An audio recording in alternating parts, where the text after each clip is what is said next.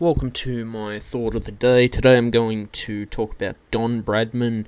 Don Bradman was Australia's greatest batsman. He came from a time where cricketers weren't paid professionally to play cricket for Australia.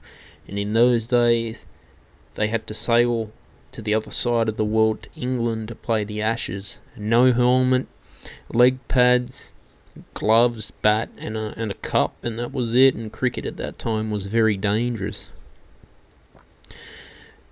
I had the chance to go to the Don Bradman Museum in Barrow, and it was just amazing how he'd practiced just batting with just a stump and a golf ball on a watering can, and that's how he developed his technique at that time.